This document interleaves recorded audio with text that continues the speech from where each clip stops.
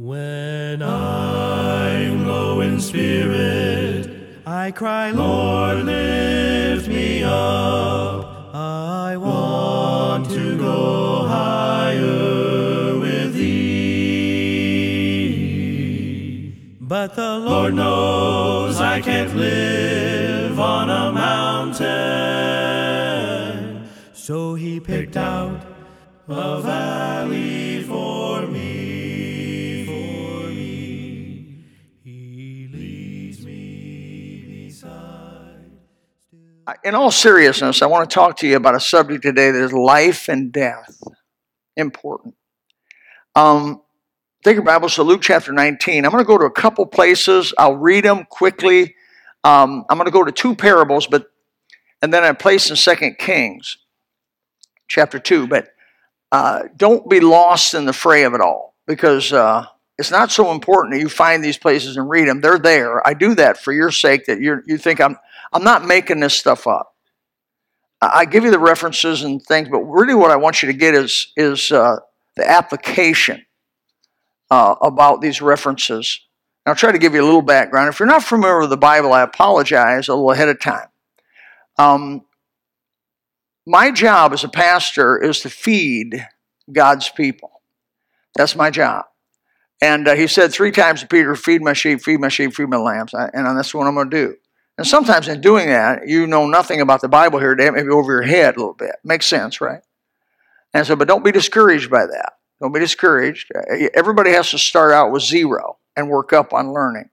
And so you start out with not knowing the books of the Bible. You eventually learn the books of the Bible. You eventually learn what the contents of those books are. It just grows. It's part of our growing. So forgive me if I go over your head, if I don't explain it enough, but I must move on, because these people here are not going to give me more than about 30 minutes of their attention, whether I like it or not. And so I'm going to start in Luke chapter 19, verse 20 through 27, read quickly. And is the title of the message I've struggled with a little bit, but I came up with, is God too radical for you? Is God too radical for you? And in the parable of the pounds found in Luke chapter 19, you have a parable of a landowner, and he gives 3 men. He gives one man 10 pounds, one man 5, one man 1. He says, go and basically make a profit. Go take what I gave you and gain from it. And so he calls them back after he's gone a while. And the one guy, every pound produced 10. The other guy, every pound produced 5. But the one guy, every pound, he just gave back the pounds that the landowner gave him. He just gave back the pound. And we pick up there. And it said another came in verse 20. And the Lord, behold, here is thy pound, which I have kept laid up in a napkin. And I want you to circle verse 21. For I feared thee, because thou art an austere man. Thou takest up that thou layest not down, and reapest that thou didst not sow. And he said unto him, out of thine own mouth I will judge thee, thou wicked servant. Well, right away, things aren't going well. Thou knewest that I was an austere man, taking up that I laid not down, and reaping what I did not sow. Wherefore then gavest not thou my money into the bank, and at my coming I might have required mine own with usury or gain? And in verse 24, and he said unto him that stood by, take from him the pound, and give it to him that hath 10 pounds. And they said unto him, Lord, that he hath 10 pounds. And he said unto him, that unto every one which hath shall be given, and from him that hath not, even that he has shall be taken away from him. And I preached on that a week or so ago. But in verse 27 is interesting, is where I want you to concentrate, verse 21, 27.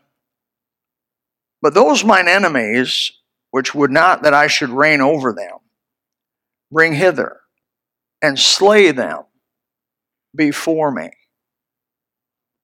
That's pretty radical. That's pretty radical. And even in our day and age, that'd be pretty radical. Bring mine enemies, bring them before me, and slay them before me. Now, there's no good way to be slain, if you know what I'm saying. There's no pretty way. Death is not pretty. Death isn't pretty.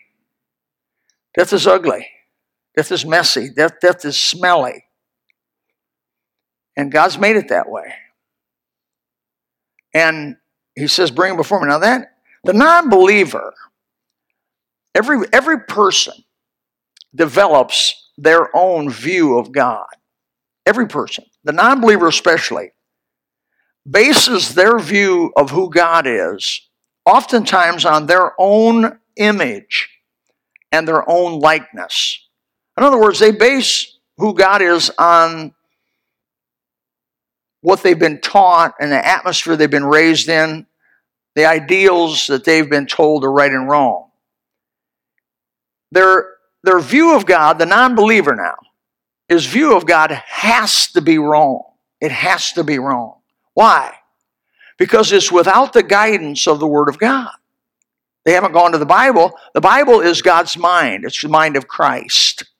It is who God is. You want to know who God is, you've got to go to Genesis and read through the book of Revelation. And you just have to do that. And one reading is not going to cut it. You got to go through and do it again. And as you soak that word into your mind, just like you'd study chemistry, just like you'd study biology, just like you'd study anatomy or anything, you have to run that thing through your mind a few times. Unless you're extremely gifted with a photographic memory, which not too many people are. Their opinion of God has to be wrong because it's secondly without the guidance of the Holy Spirit. How can their opinion be right without the knowledge of the Word of God and without the guidance of God who wrote it, which is the Holy Spirit? It has to be wrong because it's based, without the Word of God and without the Holy Spirit, it is based on their human reasonings. It is based on their understandings, their human learning, which by its very nature is anti-God and corrupt. Isaiah chapter 64 verse 6 says it this way, but we are all as an unclean thing, and all our righteousnesses are as filthy rags, and we do all fade as a leaf, and our iniquities like the wind have taken us away. Filthy rags means putrefied rags, putrefied, something really repulsive. Truth, by its very nature, is singular, and God is singular. Hear, O Israel, the Lord thy God is one. He's manifested to us by the name of the Father, the Son, the Holy Spirit. But truth is singular. Jesus said, I am the truth. Unequivocally, without a doubt, Jesus Christ, as they call him, of Nazareth, claimed to be truth. Embodiment of truth. Walking truth. The disciples says, our hands have handled the word of life. They understood who he was. And by the way, if you're ever to see God on good terms, and you will see God, all of you, but if you're ever to see him on good terms, you're going to have to understand what truth is and who truth is. It was Jesus' mission to give truth to the world. And so we see there in John 18:37, Pilate therefore said unto him, art thou the king then? And Jesus answered, thou sayest that I am a king. That means I am. To this end was I born, and for this cause I came into the world. And here's the key phrase, that I should bear witness unto the truth. And here's a stunner, everyone that is of the truth, hear my voice. If you find and receive Jesus Christ, you have found the truth. It is a universal constant. It is ultimate and absolute. It is the law of laws. The barometer of everything else is set on truth. Truth is pure, unchanging, real, vital, powerful, overcoming. Ultimately, truth is all that will ever be left. When this whole thing settles out, there'll only be truth left. So the question I bring to you in the statement maybe also is, you better find truth before you're out of this life. So what does that have to do with anything, you may ask, preacher? And I appreciate you asking that question.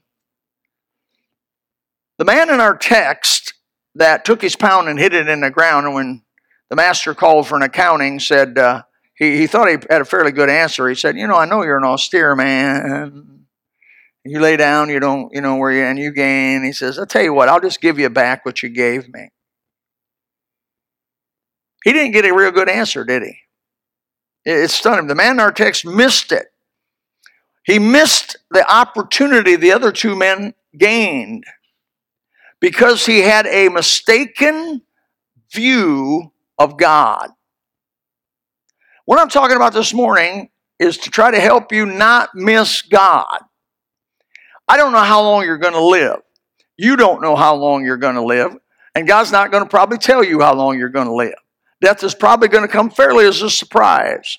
Now, some of you are in your 90s. Man, you shouldn't be surprised with anything.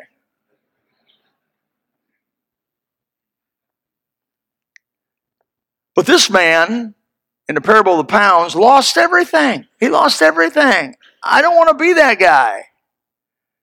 I don't want to someday face God after death that made me. I know He made me. He made everything He does. I don't want to face Him and stutter like that.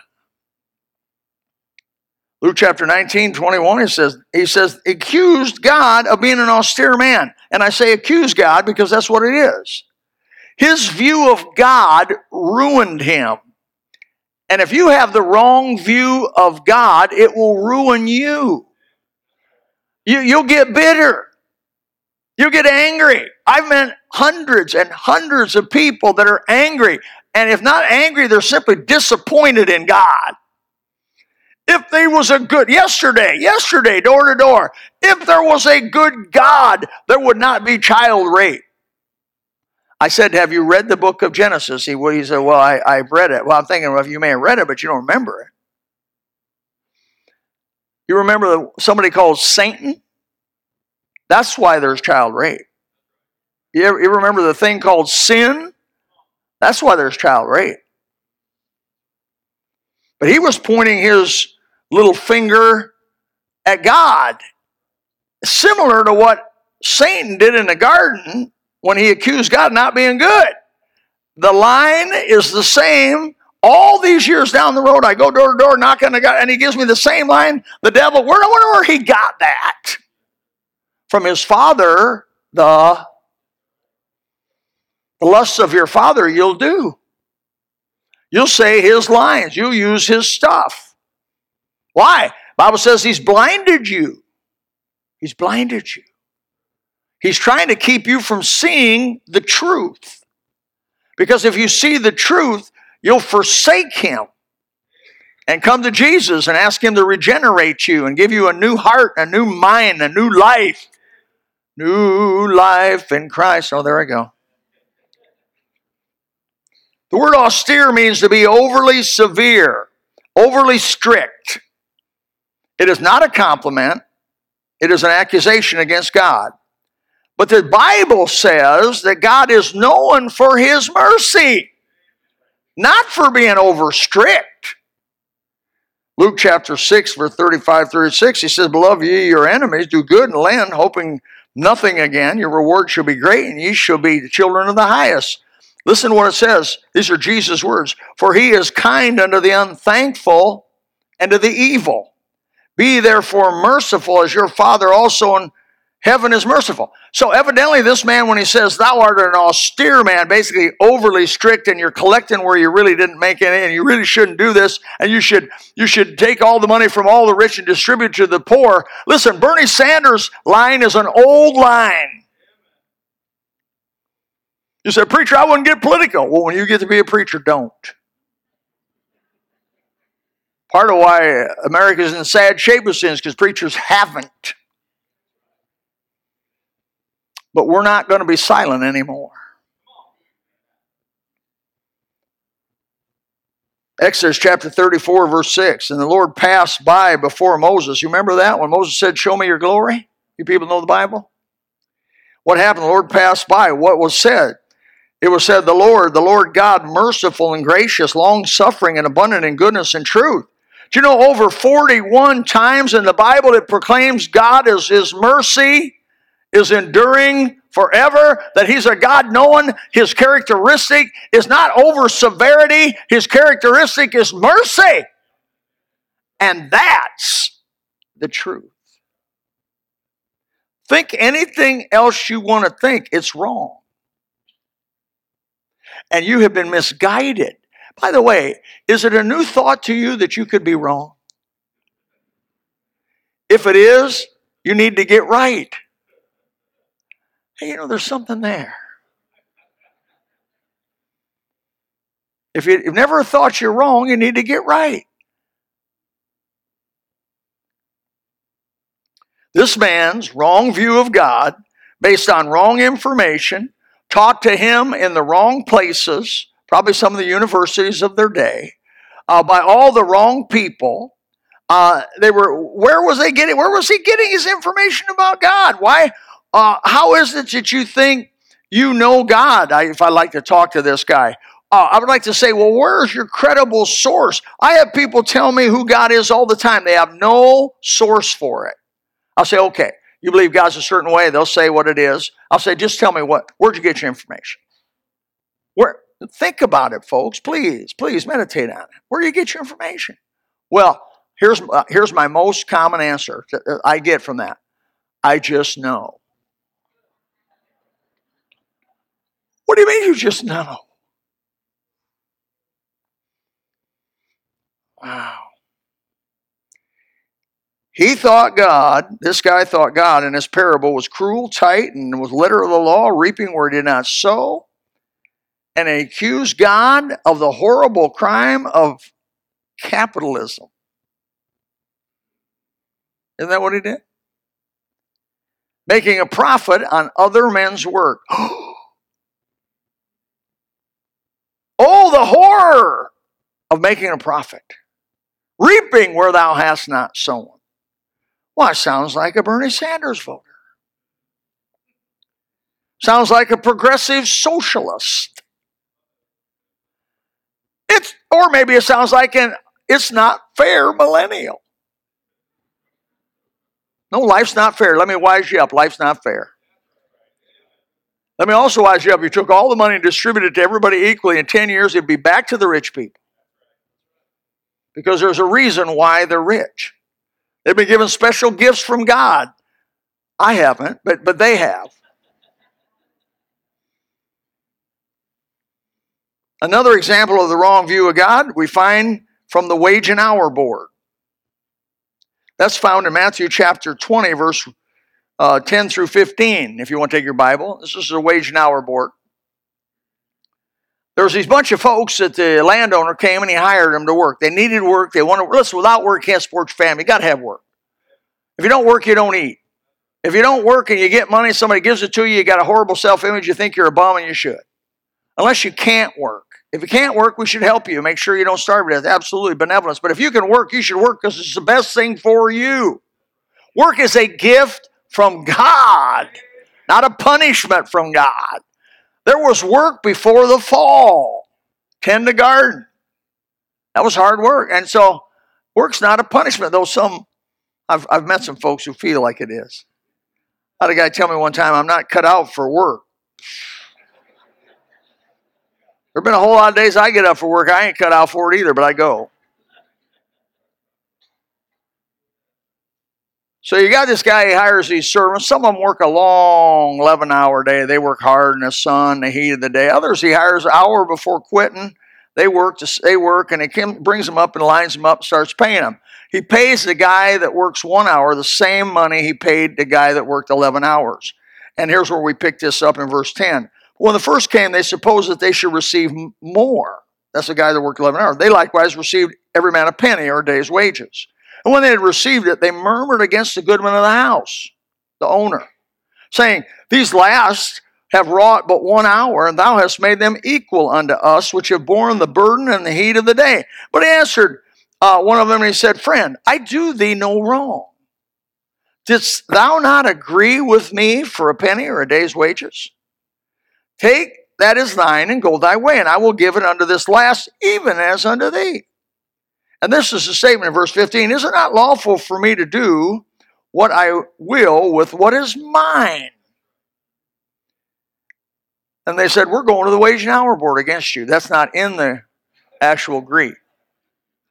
And the other one said, well, I'm going to Morgan & Morgan.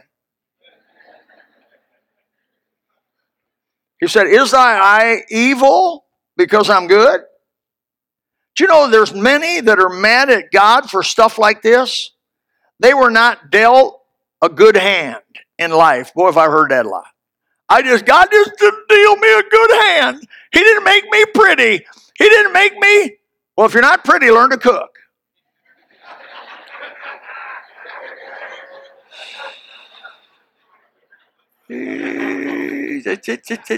Remember, 4 Sundays. 4 Sundays. Don't judge me. Don't judge me too hard now. Don't be guilty of the same thing.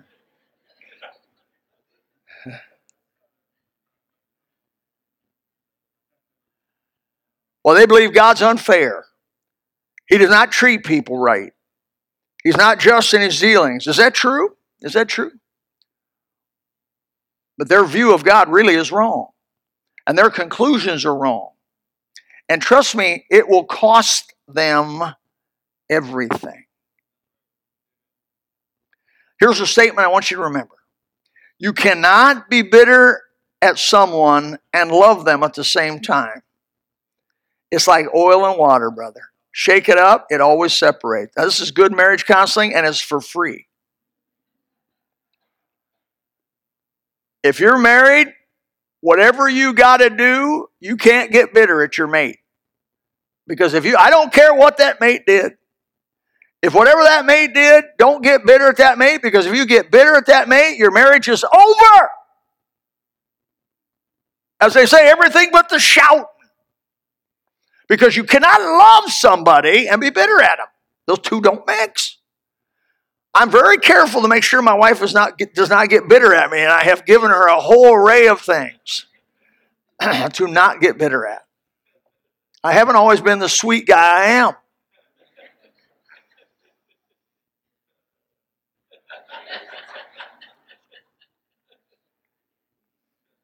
I've been working on my staff lately. I'm getting old. I'm coming to the end of my life, and someday I die, and my staff is younger than I am. They're probably going to come to my funeral. And I've been working on, when you say something at my funeral, I want you to say, he was the sweetest guy I ever knew. So far, they're not convinced. Listen to me. You need an accurate view of who God is. Because if you don't get an accurate view, if you get the devil's view, if you get mankind's view of God, you're going to be mad at God. You're going to eventually even hate God. You won't want to be around God. You won't want to go to church where his word is preached. You won't want to read his book. You won't want to say anything about him. In fact, you'll take up a position against God. Has it not happened? But these people, both of these people, that guy, whether the wages, the guy receiving for 11 hours, 1 day's wages, the guy that received for 1 hour, he got bitter at God. He got bitter at the landowner, the authority. And basically, Jesus is telling us a parable. That's a earthly illustration to teach a heavenly truth. And so he's trying to tell them, don't judge God. Let me give you the third example. Let me wind this up. 2 Kings chapter 2, verse 23 and 24. 2 Kings chapter 2, 23, 24. It's about Elisha. You know, there was Elijah and then his protege, Elisha. You remember Elisha asked for twice of the manifestation of God in his life than Elijah did. Elijah did 7 miracles, and I think Elisha did 14 miracles. God did exactly double. Elisha just got back from that, and he said he went from thence in verse 23, 2 Kings. By the way, this is simply the most misunderstood, the most hated verse in the whole Bible by the liberals. That's why you need to go to it and mark it. I've had liberals take me to this passage, quote this passage, refer to this passage when they begin to tell me God's not good. And he went up from thence, that is Elisha, unto Bethel, and as he was going up on the way, there came forth little children. You know, they could talk, so what would that be? 3, 4, 5-year-olds, 6-year-olds, little children, out of the city, and they mocked him and said unto him, Go up, thou bald head. Now, all you bald men, this passage is for you. Go up, thou bald head. Go up, thou bald head. Na, na, na, na, na, na. And he turned back and looked on them and cursed them in the name of the Lord. Now, you understand, Elisha had no power to do anything against these kids. I want you to get this before I go further. He had no power to do anything against these kids. He just simply cursed them for disrespecting the man of God. And what God did was what's next. And there came forth 2 she-bears out of the wood and tear 42 children of them. Now, my wife and I took a trip on the Alaska Highway, did every mile of it. And let me tell you, we get up 4 a.m, it was light, and we got on the road, and we saw more grizzlies with cubs, and more brown bears with cubs, and more black bears with cubs, right along the road looking for roadkill. Early in the morning, look for roadkill. If you want to see game, you got to get up early. And there were wolves also, black wolves, got blue eyes. Blue ones, the prettiest blue eyes. I've seen some women with some blue eyes I felt was very similar to that. But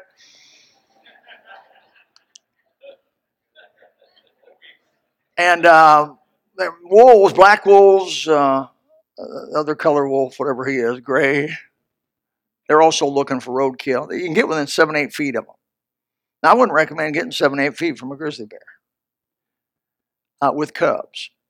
But these 2 girls, these two female grizzlies came out and tear 42 of those old kids. Liberal theologians go absolutely insane on this passage. Similar to what's going on with Trump. I mean, they just go nuts. They flip around. They go crazy. They go, I mean, they just do all kinds of stuff. The Bible, I've had them say to me, if this is the God of the Bible, I will not worship him. I said, you'll be sorry. I've talked to people who reject the whole Bible, God and everything, Jesus Christ, because of this passage and other passages that I've read. And they say to me, my God would never do this to innocent children. I will not worship a God who would do this. Their view of God is not consistent with the Word of God. And they get bitter at God. Consequently, they get separated from God. And consequently will answer for their own sin someday in the great white throne judgment. And incur the very wrath of God on that kind of disobedience. And nobody in the right mind wants that. Nobody in the right mind wants that. No. These people, their own corrupt sense of justice and right and wrong condemns God. Now, you understand, to condemn somebody, you got to be above them. To be a judge of someone, you have to be above them. And so when you judge God, you understand what position you put yourself in. I read this passage, I don't know the background, I don't know the kids, I don't know where they're from, I don't know what they've done, I don't know nothing about it, and I get mad at God because of these 2 verses, and I reject everything else that God has and offers me because of these, and I reject the Bible, and I reject the whole thing, to my loss. Because I don't know all the circumstances. I don't know the motivations of the hearts of those people. I don't know any inside information. There's so much information I don't know. But I'm so self-righteous that I put myself as the judge and judge the God of all the earth. Wow, what kind of ego do I have? What kind of pride do I demonstrate? You know, it sounds like the pride of my father. The devil, which fell because of the same thing. Romans chapter 9 verse 20 says, Nay, but, O man, who art thou that repliest against God? Shall the thing formed say to the thing that formed it, Why hast thou made me thus? I'll tell you what, I'm not going to judge God. I've just decided a long time ago I'm not going to judge God. If my kid gets killed, if my grandkids all die, on California slides into the ocean, I lose my one grandson Trent, and the whole deal, I'm not going to judge God. If a hurricane comes, wipes my house out, wipes Dr. Crab's house out, and wipes his dad's house out, I'm not going to judge God. I'm not going to go around mad at God. I'm going to say, God didn't do it. If he wipes Gilbert's house out, I'll be okay with that. You don't have one. You know, when Irma came through, I was envious of those who rented.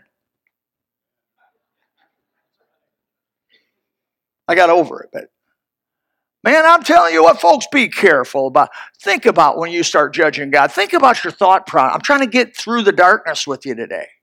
I'll guarantee you there are people in this auditorium. There are people going to be over the internet. This thing goes all over the world. I'll tell you, there'll be people listening to this that are judging God. You're bitter at God. You've made something. God didn't deal something. Your mom died early. Or I had a woman come to me and says, I will never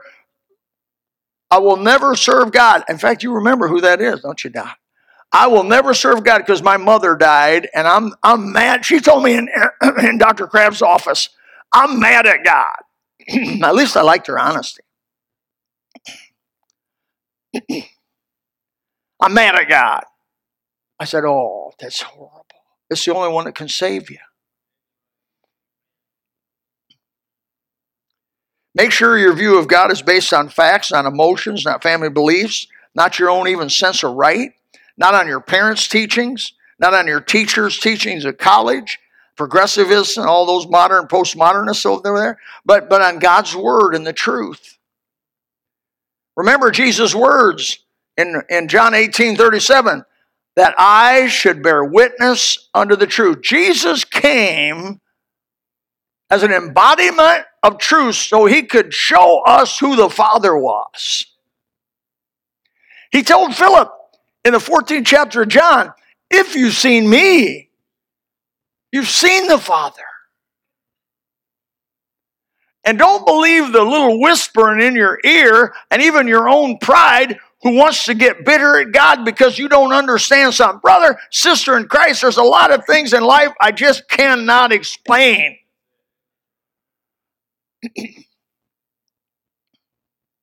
Can't you give God a little room? Can't you give him a little room to explain himself? Or will you even want an explanation when you get on the other side? I don't think so. Why did my wife die? Why did my kid, why did this happen? Why did I get cancer? Why did this? I got cancer at 28 years old. Had it cut out and it spread in 4 different places in my body and had it radiated after that. Consequently, then I got bone disease called cancer, polycythemia vera. It's referred to as that. And then I've got other problems. I had gout for 20, 25 years. I ended up having migraines for 20, 25 years. I'm not mad at God. I'm not mad at God. I'm good with it. In fact, I thanked him for every one of those. You say, are you out of your mind? No, I'm in my mind. I thanked God because why? I think he knows what's best for me. I think he knows what's best for me more than I know what's best for me. And if he decided to give me cancer, if he decided to take me home when I was 28 years old, that'd still be what was best for me. How many things like that? We take our little puny fists and our little limited understanding and we go to God, man, you did me wrong. You've just cut yourself off from truth. Don't do it. I beg you in Jesus' name. Get on your knees somewhere by yourself and say, God, I've been mad at you about a lot of things. Would you forgive me? I prejudged you. I'm proud. Say what it is. I'm proud. I'm egotistical. I think I know better than you know. And how about I just let all that go? And I go back to the Bible and start reading who you are. I get in the book of John and start reading who you are. And maybe God will come to you. And maybe he'll say, here I am. Here I am. Father, help us today to see this. There may be more people in hell someday because of this than immorality than all of the other 49 sins in the Bible. All of the rest of them. There'll be probably more people in hell because of this. Pride. And because of pride we judge. Because of that judgment we separate ourselves from God, our only hope. Lord Jesus, you came to manifest truth. You came to show us the Father. You did in your life. You showed us. And all I saw was grace and mercy. That you were full of grace and mercy. Oh, you never condoned evil. No, evil cannot be condoned. Evil's vicious and wicked and to blame for all the pain in the world. You were not evil on that. You drove the money changers out of the temple with a cord and kicked their tables over because those things were damaging people and hurting people. Father, help us to trust you just enough. Just enough. That we'd be willing to listen to your word. Listen to the Holy Spirit. And be saved. In Jesus' name we pray. Amen. If you would like to know more about the Lord Jesus Christ, you may contact us at the church website, gospelbaptistchurch.com, or you can go to Facebook and type in Gospel Baptist Church, Bonita Springs, Florida. Also, you could call the church office at 239-947-1285. Thank you, and God bless.